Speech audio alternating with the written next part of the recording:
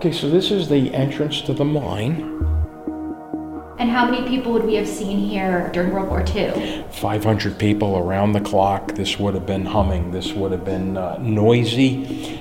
We would smell the fumes from the explosives. It would be dusty. This would be not a place we would even be able to stand. There would be so much activity here.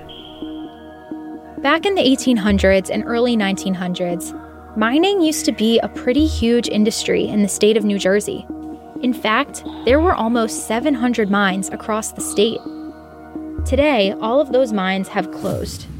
Most have partially or fully collapsed. But there is one mine here that you can still visit. I'm Devin DeComo, and this is Atlas Obscura, a celebration of the world's strange, incredible, and wondrous places. Today, we're going to Sterling Hill Mine in Ogdensburg, New Jersey. Down into the mine, deep into its history. And while we're there, we'll also get to see a geological marvel that can't be found anywhere else in the world. More after this.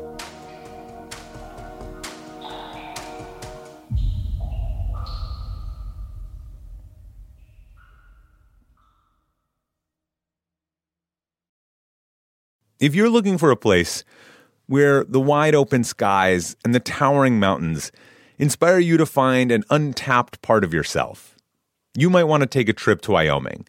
It's a place where bold, curious spirits forge their own way on all types of adventures. There is no shortage of iconic, expansive landscapes out there.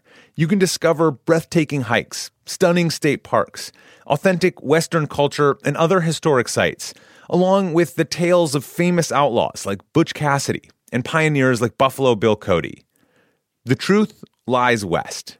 Discover yours at travelwyoming.com. At Delta, we know Mike in 8C prefers reality TV to reality. So we provide more than 1,000 hours of in-flight entertainment. On the next flight, 8C is Mandy, a foodie. So we offer all types of food options. Because at Delta, everyone flies their own way. Delta, keep climbing.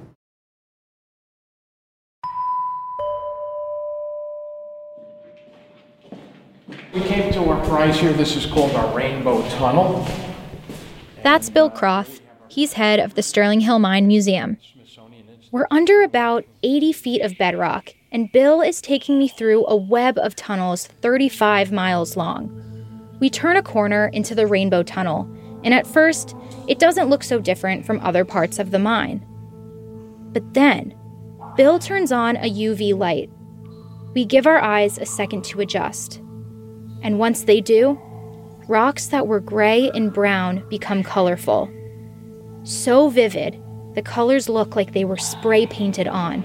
I'm seeing red, I'm seeing green, I'm seeing orange, I'm seeing even, I feel like some blue. You see what happens, the ore, the zinc ore contains the element manganese, that's Mn on the periodic table, and that is the activator, and we have it just at the optimal amount. Nature just gave us the perfect amount. There are about 100 different types of fluorescent minerals surrounding us. Now, the reason why they're magical, the colors are coming from within. If you see a beautiful red Ferrari going down the street, all you're looking at is reflected sunlight off the paint of that car. It looks beautiful, but here it's coming from a quantum basis. This is quantum mechanics. The outer electrons are being excited and they're glowing from within. The colors are pure, just lighting up the darkness. Bill was just a little kid when he saw these rocks for the first time, and they made a lasting impression on him. In science, 1965, we used to have a thing called show and tell. And a friend of mine, brought in some rocks. We were making fun of him. Who would bring rocks into show and tell? Who cares about those? But he had an ultraviolet light. And I remember walking home with him. He gave me my first fluorescent mineral, and it was from this mine. I still have it to this day, and that's what got me interested in science on a personal level. And that's why I'm here today. Bill actually got to see those minerals when the mine was still open back in the 1960s. But sitting at Bill's desk, he tells me that the history of this mine starts a few hundred years before that, back in the 1600s. New Jersey was explored by the Dutch for natural resources. The Dutch came through this area. They noticed the colors, the reddish bronze color of the rocks that outcropped here. They originally thought it was copper and iron, so for decades they tried to get copper and iron out of this deposit. And we really don't have copper and iron here, we have zinc. Sterling Hill Mine is one of only 2 mines in all of New Jersey that have zinc. The rest of the state is full of that copper and iron that the early Dutch were looking for, useful for making machinery, farming equipment, nails, and kitchen utensils. But it wasn't until the mid-1800s that people actually figured out how to extract zinc and how important it really was. Zinc can prevent rusting, so it was used to coat brass for musical instruments, doorknobs, and plumbing fixtures. It could also be used for weaponry. Once zinc was found to be valuable, everyone wanted in, and several small companies and individuals started fighting over the mine. It was one of the biggest court cases in America up to that period, the dividing of the different claims of this mine. It went on for about 10 years, and it was originally settled by an incorporation of all these different claims into one unit, and that was the New Jersey Zinc Company back in the late 1800s. The New Jersey Zinc Company ran Sterling Hill for the next 100 years, including the boom years of World War II. That's when the mine had its highest productivity and employment levels. So during World War II, the main purpose of zinc was for casing, shell casings. Zinc is non-corrosive, so you could take it out to battle and it won't rust, it won't expand where it'll get jammed in the weapon. And during that time, they had 500 men working around the clock. The sites here and in Franklin were protected by searchlights. They were afraid that if the enemy bombed this area, we would be at a deficit for zinc. So this one zinc mine in northern New Jersey was actually crucial, not only to the local economy, but to the national war effort. But this boom had a bust coming. The mine started declining right after 1960s, and then you had the foreign influence of other countries developing their own industries where we can get the zinc cheaper. In Sterling Hill, workers were having to dig ever deeper to pull more zinc out of the mine. Dewatering and hoisting became issues. Demand from the town, as far as taxes, became unreasonable and it became unprofitable. So the company went to court to try to get its taxes lowered. They ended up losing that. And the property, they simply left. The tax that was owed was not paid, so the property reverted back to the town. The property went up for public auction. Sterling Hill Mine closed for good in 1986. It marked the end of the entire metal mining industry in the state. The decline of mines had been happening gradually in the state for years due to mineral depletion, mine collapses, and competition. But for the area around the Sterling Hill Mine, it was pretty devastating. When New Jersey Zinc left, this was a big void for the town. It was not good. Not only did these miners lose their jobs, but they lost a big chunk of their tax revenue because they were paying a good portion.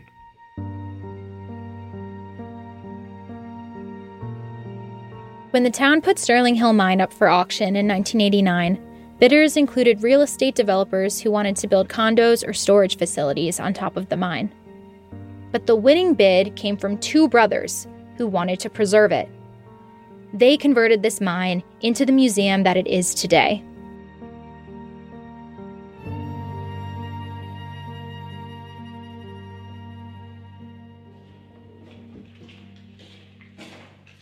As Bill and I walked through the tunnels, we passed old mining machinery, carts, and handheld tools. We peered over the edge of a huge hole in the ground, draped in ropes and harnesses the miners used to wear. Okay, so this shaft goes down one empire stapling. It's about 1,200 feet down. We walked through a section that opened up in this big cavern that made the most perfect echoes. Hello! Hello! Hello!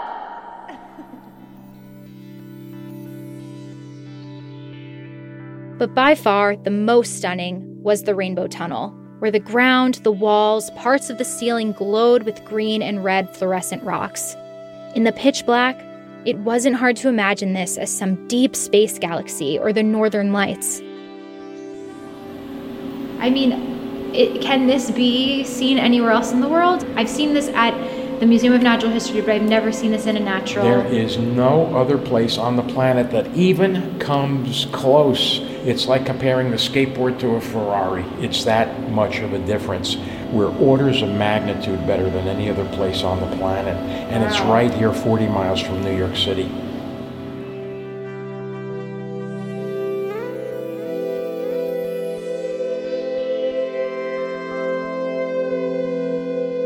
Bill, his wife, and a small crew of volunteers give tours of the tunnels Monday through Friday from 10 a.m. to 3 p.m. and each Saturday and Sunday at 1 p.m. You might want to bring a coat with you when you go. It's about 56 degrees in the mine year-round.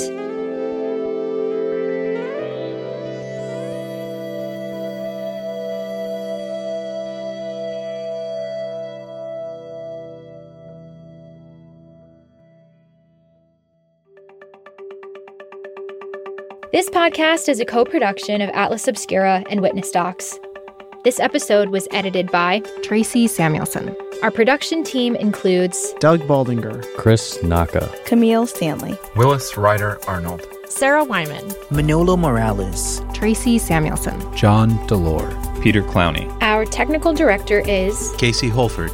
This episode was sound designed by Luce Fleming. Our theme and end credit music is by Sam Tyndall. I'm Devin DeComo. Thanks so much for listening.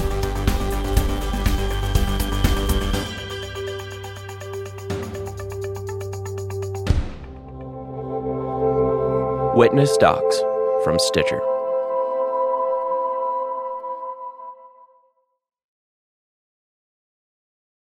Is there such a thing as a traveler?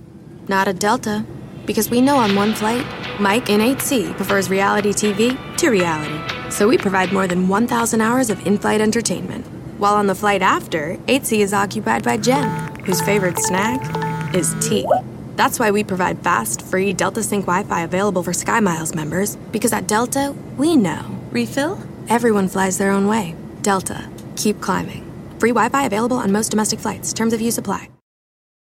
Start clean with Clorox, because Clorox delivers a powerful clean every time. Because messes happen. Because...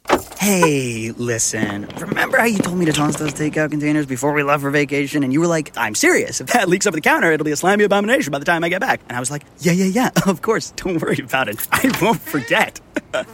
Well... Ooh, yeah, that happens. So start clean with Clorox. Use Clorox products as directed. Rinse after use if in contact with food surface.